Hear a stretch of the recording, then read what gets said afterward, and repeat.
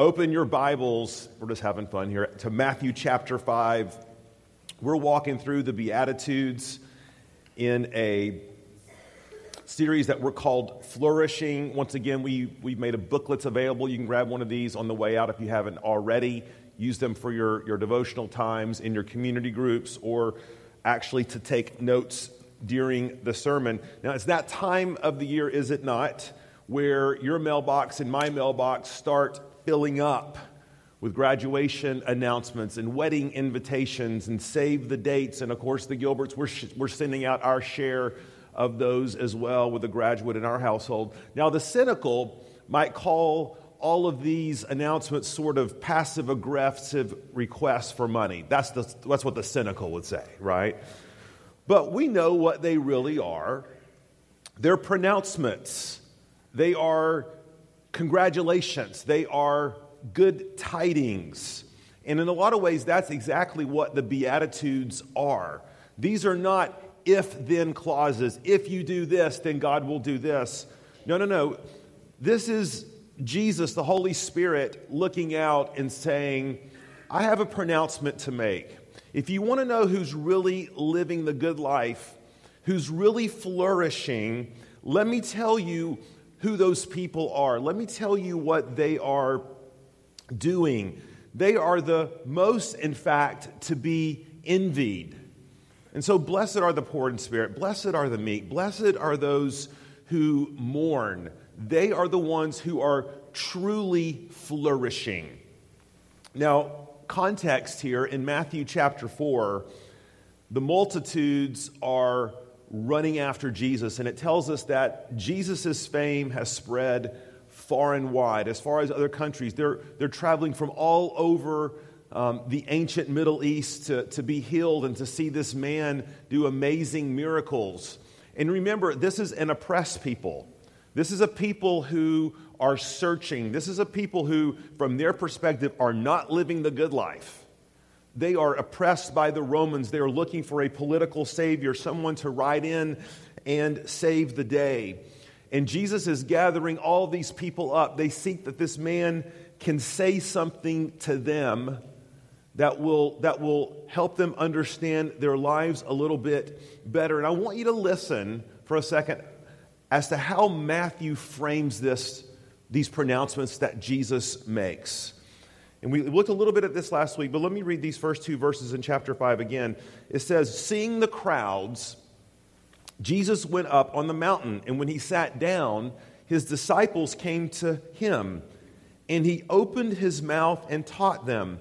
Now, if you're familiar at all with the Bible, you know that mountains are highly symbolic in Scripture. Oftentimes when God meets with his people, when he meets with his servants, where does he meet? On a mountain. And to Burke Newborn's chagrin, not in North Carolina, right? Okay, this is in the, although that's close to God's country, no doubt. But think about Moses meeting God where? On a mountain. Israel receiving God's law where? On a mountain. Abraham sacrificing Isaac where? On a mountain. The temple of God built in that very spot on the Mount of Jerusalem, Mount Zion. This signifies that God has something important to say. This signifies authority. This is where God delivers a word. And it's interesting that Matthew says he opened his mouth. Now, why in the world would Matthew say that? Like, is Jesus normally the ventriloquist here? I mean, this is painfully obvious, right? Nowhere else does Matthew say this sort of thing. He opened his mouth. Well, why does he mention that? It's obviously a point of emphatic emphasis. It's Matthew's way of saying, this is no ordinary man, like giving his take on life. This, in fact, is King Jesus. He is sitting down, which was always a sign of authority in Jewish circles. He is making pronouncements. He is speaking truth. Spurgeon notes that Jesus lifted up his voice like a trumpet. It's almost as if Matthew is saying, listen, pay attention. Jesus is saying, all you who want to flourish, All of you who want to know what the good life is, your King speaks. Listen to him. He loves you. He wants what's best for you. He is going to tell you, regardless of what the world might say or other people might say or what you might tell yourself, he's going to tell us who it is that's truly flourishing.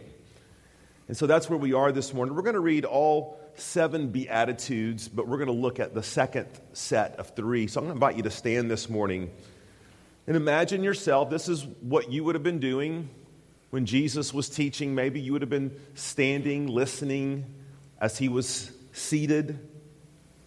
And here's what Jesus says.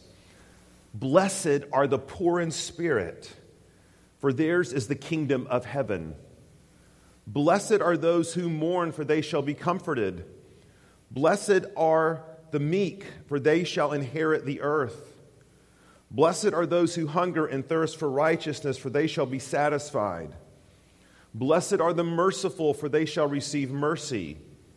Blessed are the pure in heart, for they shall see God.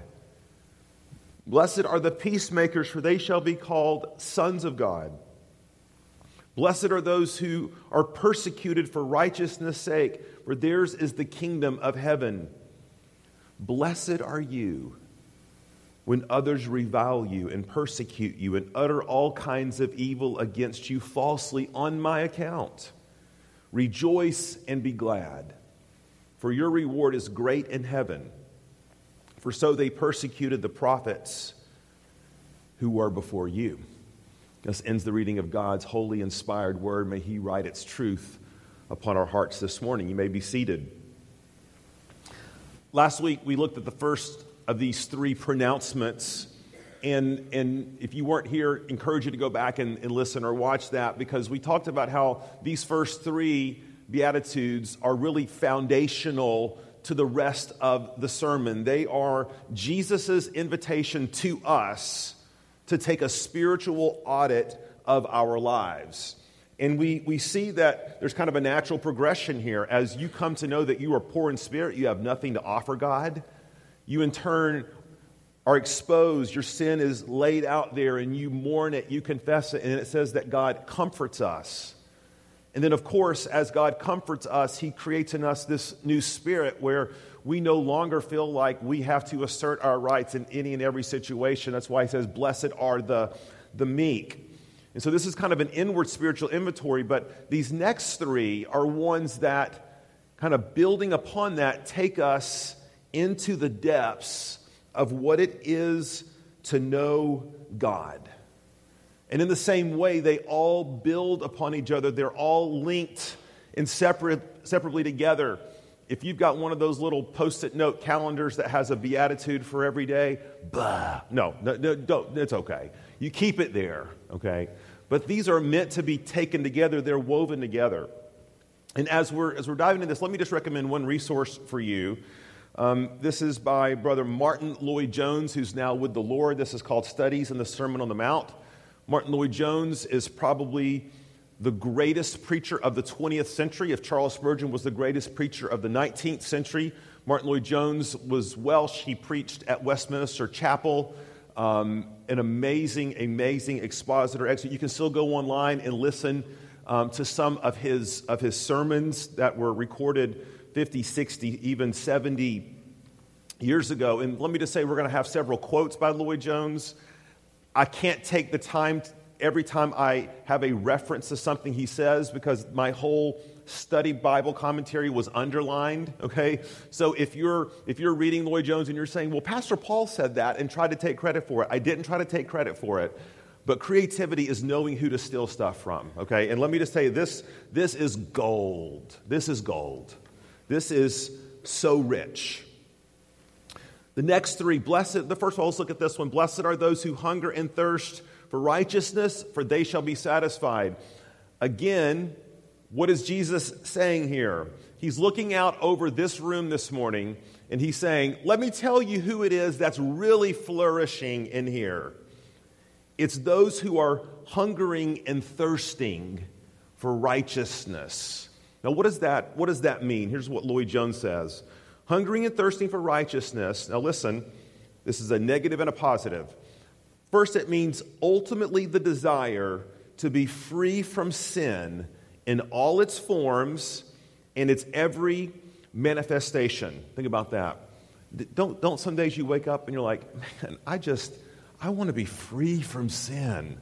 I hate this sin. I hate my struggle in this sin. That's the Holy Spirit. So negatively, it means the desire to be free from sin.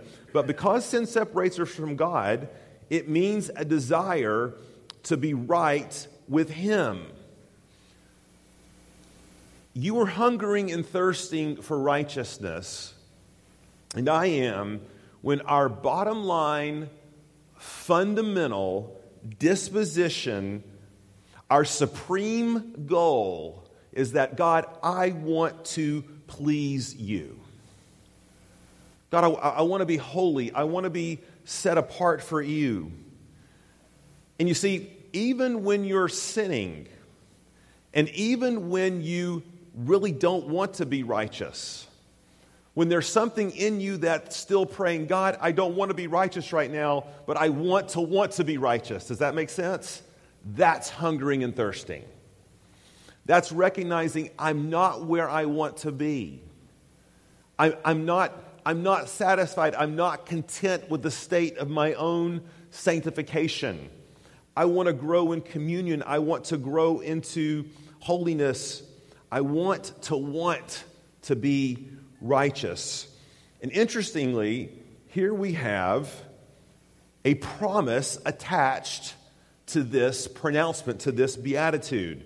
Jesus says, look back down at verse 6, blessed are those who hunger and thirst for righteousness, for they shall be what? Satisfied. Now the word there means literally full to the brim. It's actually a culinary word. It could mean to gorge yourself to the point of being overflowing. Do you know what I mean? Like when you do that buffet thing and you know you shouldn't do that buffet thing, but you do the buffet thing anyway. And we all do it. And at the end of the meal, what do we all invariably say? What we all say the same thing. What is that? I'm stuffed and I could never what? Eat again, right? You lie, right? Of course we're going to eat again. Sometimes the same day, okay? Just as much food. See, that's the nature of thirst and hunger. They are not passive desires.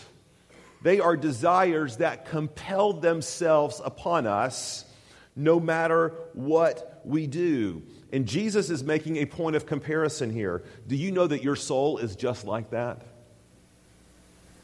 Your soul and my soul are wired to look for satisfaction. Your soul and my soul are wired to look for fulfillment. And when our souls don't get what they crave, they will get super duper creative about what they'll try to fit in that spot. And it's so easy to do in such an affluent culture.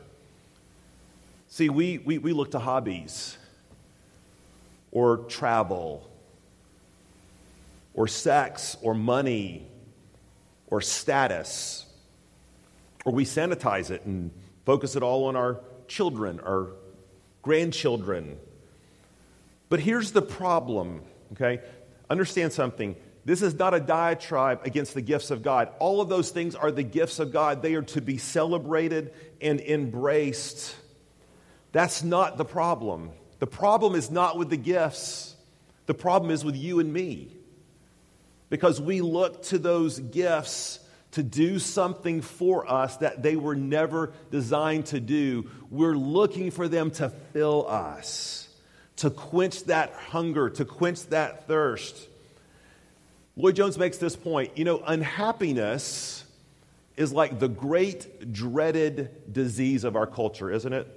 We would rather be anything than unhappy. But you know that unhappiness is not the problem? Unhappiness is just a symptom. See, happiness and unhappiness are byproducts spiritually of this beatitude, of hungering and thirsting after righteousness.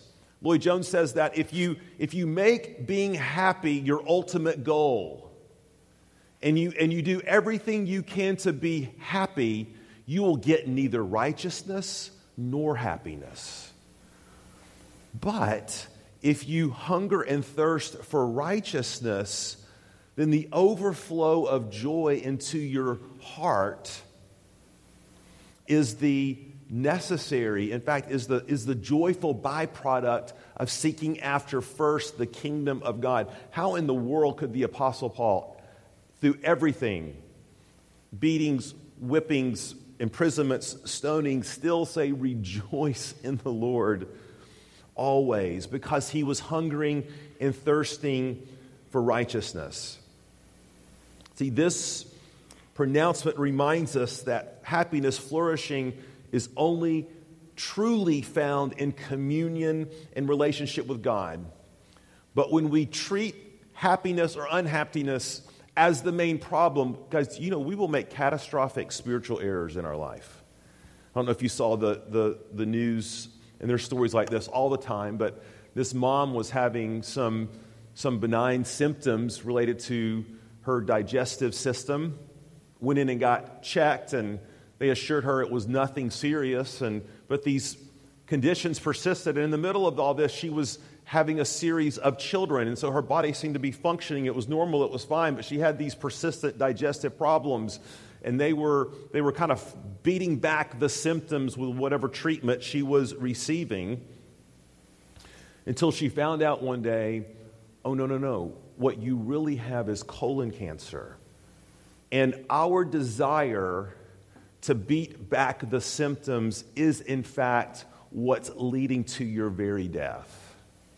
Now, by God's grace, she and this particular person, they caught it in time, and she's on the road to recovery. But do you see the point here? When we try to train all of our energy on filling that hole, instead of looking at what's underneath that and what that hunger and desire is pointing to, we will do great destruction to our lives spiritually. This is why men leave their families. This is why people walk away from the faith. G.K. Chesterton said, and you've heard it said here before, that when a man goes to a brothel, he's not looking for sex. What's he looking for? Jesus. He just doesn't know it. He feels the symptom acutely, but he's trying to window dress it with all the wrong solutions, and it's killing him. Guys, there's an amazing pronouncement that Jesus makes in this beatitude, that there is a deep, deep fulfillment, is there not? When you know you are right in the middle of the will of God. There's a peace, just like we sang this morning, it is well with my soul. See, there's an amazing peace that whatever else is going on in our life, when we know that we are following God, when we are aligned with Him, when we are doing His will, there is a peace of soul, there is a peace of conscience, there's a spiritual rest that cannot be had anywhere else. If you find yourself frustrated today at life, frustrated at your marriage, frustrated at your children, frustrated at your relationships, frustrated at your job, frustrated at your finances, that's a gift. That's a gift of God's grace. Because if you were truly satisfied, you wouldn't turn to Jesus. You wouldn't turn to Him to be filled. Jesus says, turn to me, come to me. I'm not going to take away all those problems, but I'm going to give you a joy, a satisfaction in the depths of your heart that is impossible outside of my supernatural work. So Jesus says, first this morning, blessed are those who hunger and thirst for righteousness, for they shall be satisfied. Secondly, blessed are the merciful, for they shall receive mercy. Now, as part of my background in counseling, I've heard it said, and you've probably heard it said too, that hurt people, people who are hurt people. So in other words, people who wound and hurt others relationally, oftentimes, almost invariably, are those who have been wounded, who have been hurt themselves. And they are sort of acting out of their experience. They're acting out of their nature, their background. Hurt people hurt people. Well, this is an amazing pronouncement because Jesus completely flips that upside down. And here's what Jesus says. He says, forgiven people forgive people. Forgiven people forgive people. Now understand, this can be sometimes to us a scary pronouncement because it seems to be sort of the if-then statement. If I'm merciful to my children, then God will be merciful to me. If I'm not merciful, God banishes me to his displeasure or something like that. That's not what Jesus is talking about here. Remember, these are pronouncements. These are a statement of who it is that's really flourishing. What he's saying is that people who have been shown mercy, people who have really known grace, people who have truly known the depths of what they've been forgiven from, the people who have experienced and received forgiveness from God, those are the people who extend mercy and grace to others. It's just part of their nature. It's who they are. You heard it this morning in the redemption video testimony from Jan Hamilton. I'm struggling with a root of bitterness, but God just kept persisting and working and moving by his grace. Because forgiven people forgive people. Here's what Lloyd Jones says. And this is so good. If I know that I am a debtor to mercy alone, if I know that I am a Christian solely because of the free grace of God, there should be no pride left in me. There should be nothing vindictive. There should be no insisting upon my rights. Rather, as I look out upon others, if there is anything in them that is unworthy or that is a manifestation of sin, I should have this great sorrow for them in my heart. See, here's a distinction between mercy, what Jesus is talking about here, and then simply grace. When you show grace to someone, you overlook their wrong. You decide not to retaliate. You let bygones be bygones. You don't pursue vindictiveness. That's grace. But mercy is grace in action. Mercy is what we are compelled towards by our demonstration or affection of grace for people. Let me give you an example. So parents, if you haven't been introduced to the dreaded science project, may the fleas of 1,000 camels infest the armpits of those people who assign these things. Science projects. And you know what happens, right? You see this coming. Your child drops the ball. They have forgotten, quote unquote, about their science project. Which is due probably like in 3 hours. It's due tomorrow. Oh my gosh, Mom and Dad, you got to go to Target. You got to do this. You got to do that. Now, there's a place for grace there, right? Your child apologizes. You forgive them. You decide not to hold that against them. You don't punish them. You might even commiserate with them, right? Like commiserate around the fact that a science project should be banned forever, okay, from all sorts of school projects. I'm semi-kidding. And then you send them to school anyway. Now, what's going to happen to them if you send them to school with no science project? You might have been gracious to them, but what are they really in need of when they head to school that morning? they need mercy, right?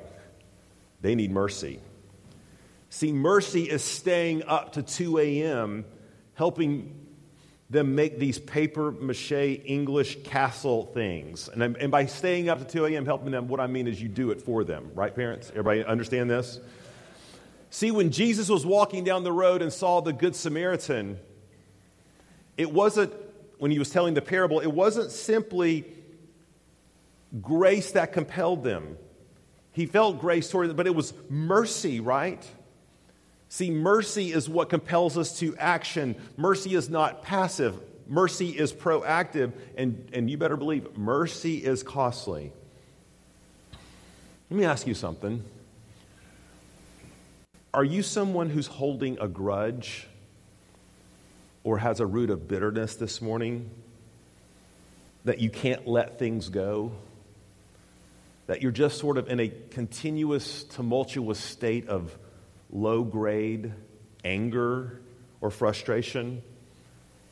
You don't need me, you don't need Jesus to tell you you're not flourishing, are you? And that stuff will just eat you up. It will seep into all of your relationships, your marriage, your parenting, your coworkers, your roommates, your boyfriend, your girlfriend.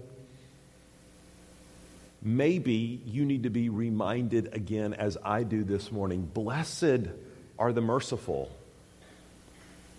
because we've been shown mercy. You see, every time you're frustrated or you're compelled to think the very worst about someone or what they've done, just remember that you are a broken person too. I am a broken person too. Maybe, and I don't know where your heart is, maybe you've never experienced the mercy of God.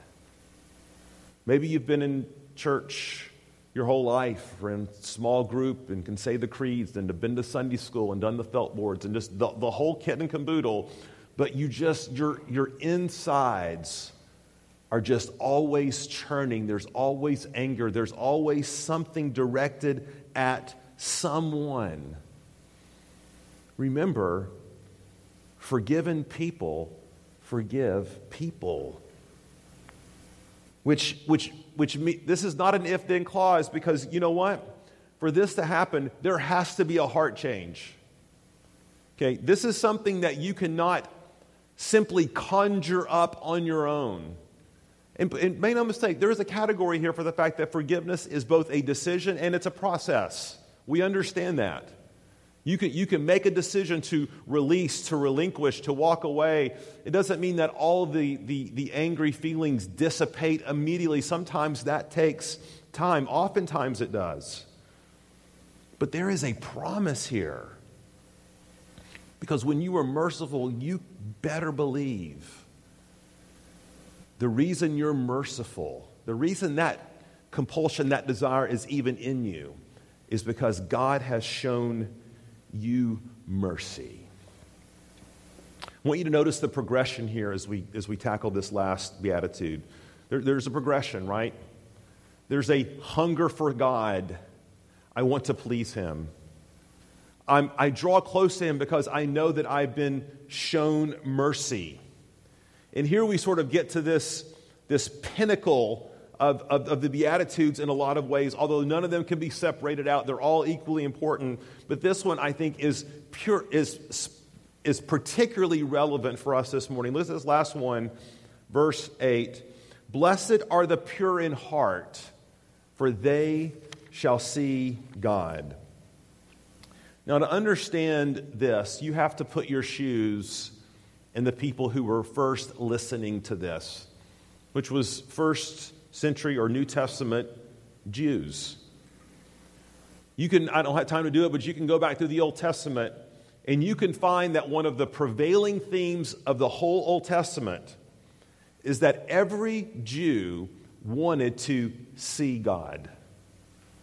That was the ultimate, that was the nirvana, that was the holy of holies. And by see God, we don't just mean physically, although certainly that, but every Jew wanted to apprehend, to know, to know that they were made fully right with God. They truly wanted unhindered communion. They wanted to see God for who He truly is. Talked last week about Moses. Moses was like, show me the glory, Lord. But listen, King David had the same request from Psalm 24. Listen to this and listen to how closely this mirrors what Jesus is saying. It's almost as if Jesus read the Old Testament. Isn't that amazing? Okay, Psalm 24.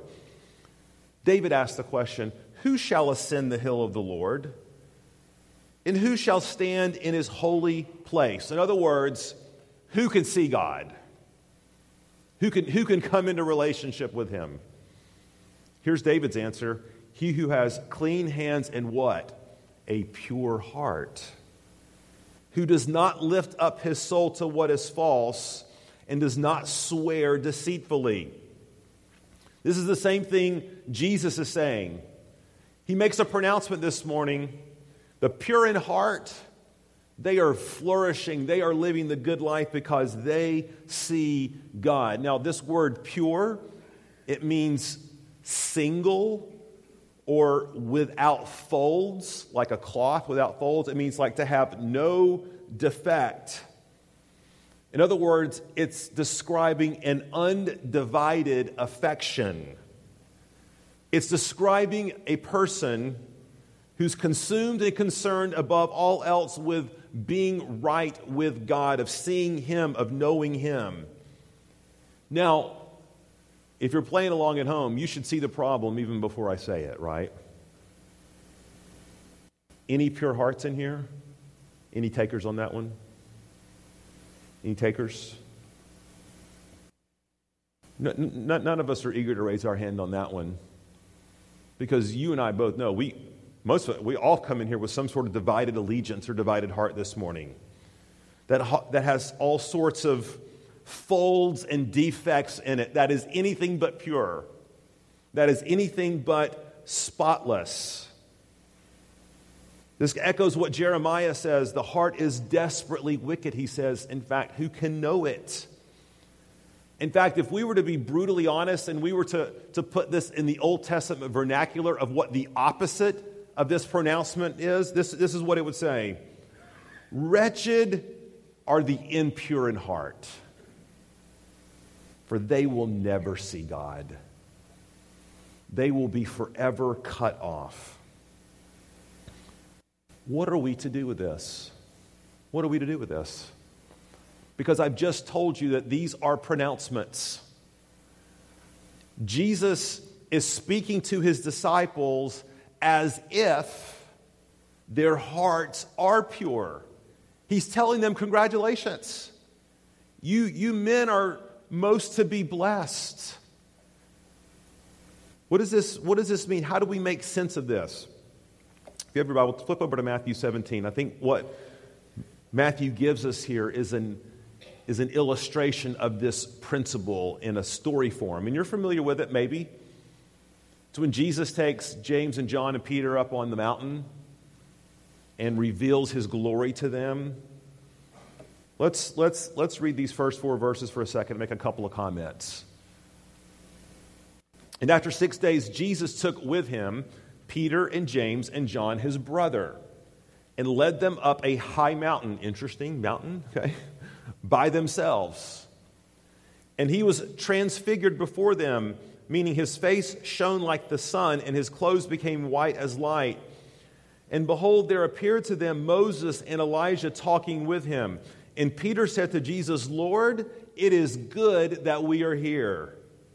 If you wish, I will make 3 tents here, one for you and one for Moses and one for Elijah. Now, what's going on here? What is Peter saying? God has taken this opportunity to display just a little bit of His glory through Jesus Christ. But it's enough for the disciples, for Peter to know, whoa, this is where the good life is. This is where it is at. It is good that we are here.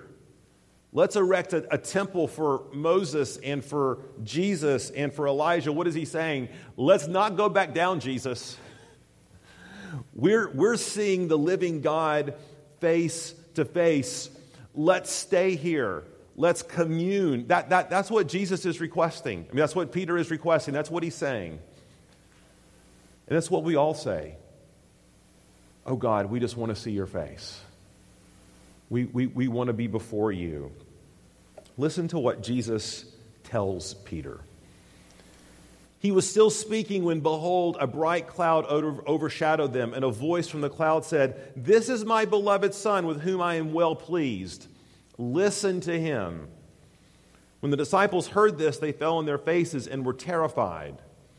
But Jesus came and touched them, saying, "Rise and have no fear."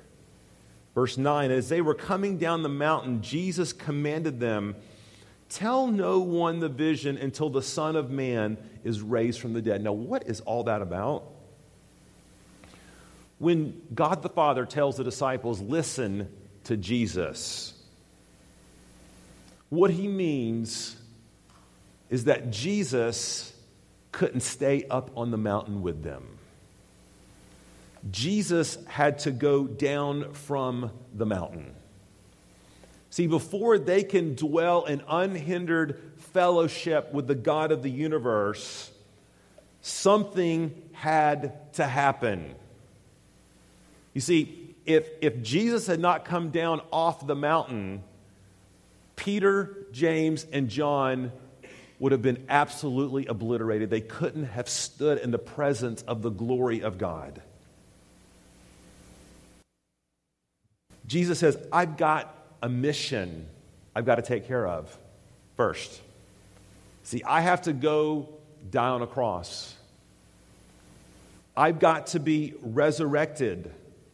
You see, Peter, James, and John, I've got to go so that you can be pure in heart. You're not ready to stay up here with me on the mountain yet. The other disciples aren't ready. That's why he tells them, don't tell them this. They won't understand. They won't get it. They'll want to do what you did. But I want you to look back and remember that I came off this mountain. I went to another hill, another mountain called Calvary, and I'm going to die and I'm going to rise. Why? To make you pure in heart, so that you can see me, so that you can dwell with me, so that you could relate to me, so that you could be in communion with me. And I just love what Jesus tells them in verse 7. So because of that, I love this. Have no fear. Have no fear. I'm doing for you what you cannot do for yourself. Folks, this is an amazing pronouncement this morning.